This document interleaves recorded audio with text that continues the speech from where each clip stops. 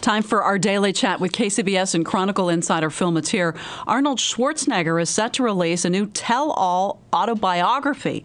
In an exclusive interview with Leslie Stahl from CBS's 60 Minutes, Schwarzenegger talks about his book and the affair that led to his separation from his wife, Maria Shriver. I think that Maria is, wishing me well. Well, you can hear that 60 Minutes interview next Sunday night right here on KCBS. Phil, of course I have to ask you, why is Arnold doing this?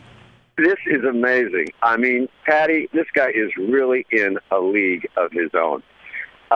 Not only is he rolling out this book as a way to reinvent himself yet again, he's also got a couple of movies in the works.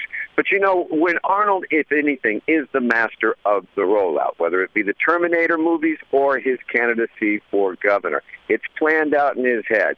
For the life of me, I find it absolutely fascinating that he does this rollout, and in the same week that all this is going across the wires and the news about the affair, the child out of wedlock, all of that, he's also hosting the first symposium at the Arnold Schwarzenegger think tank down at the University of Southern California with John McCain and Tom Daschle, the Democrats from South Dakota, to talk about politics, global warming, and how to save the world. So if nothing else, the guy's got brass.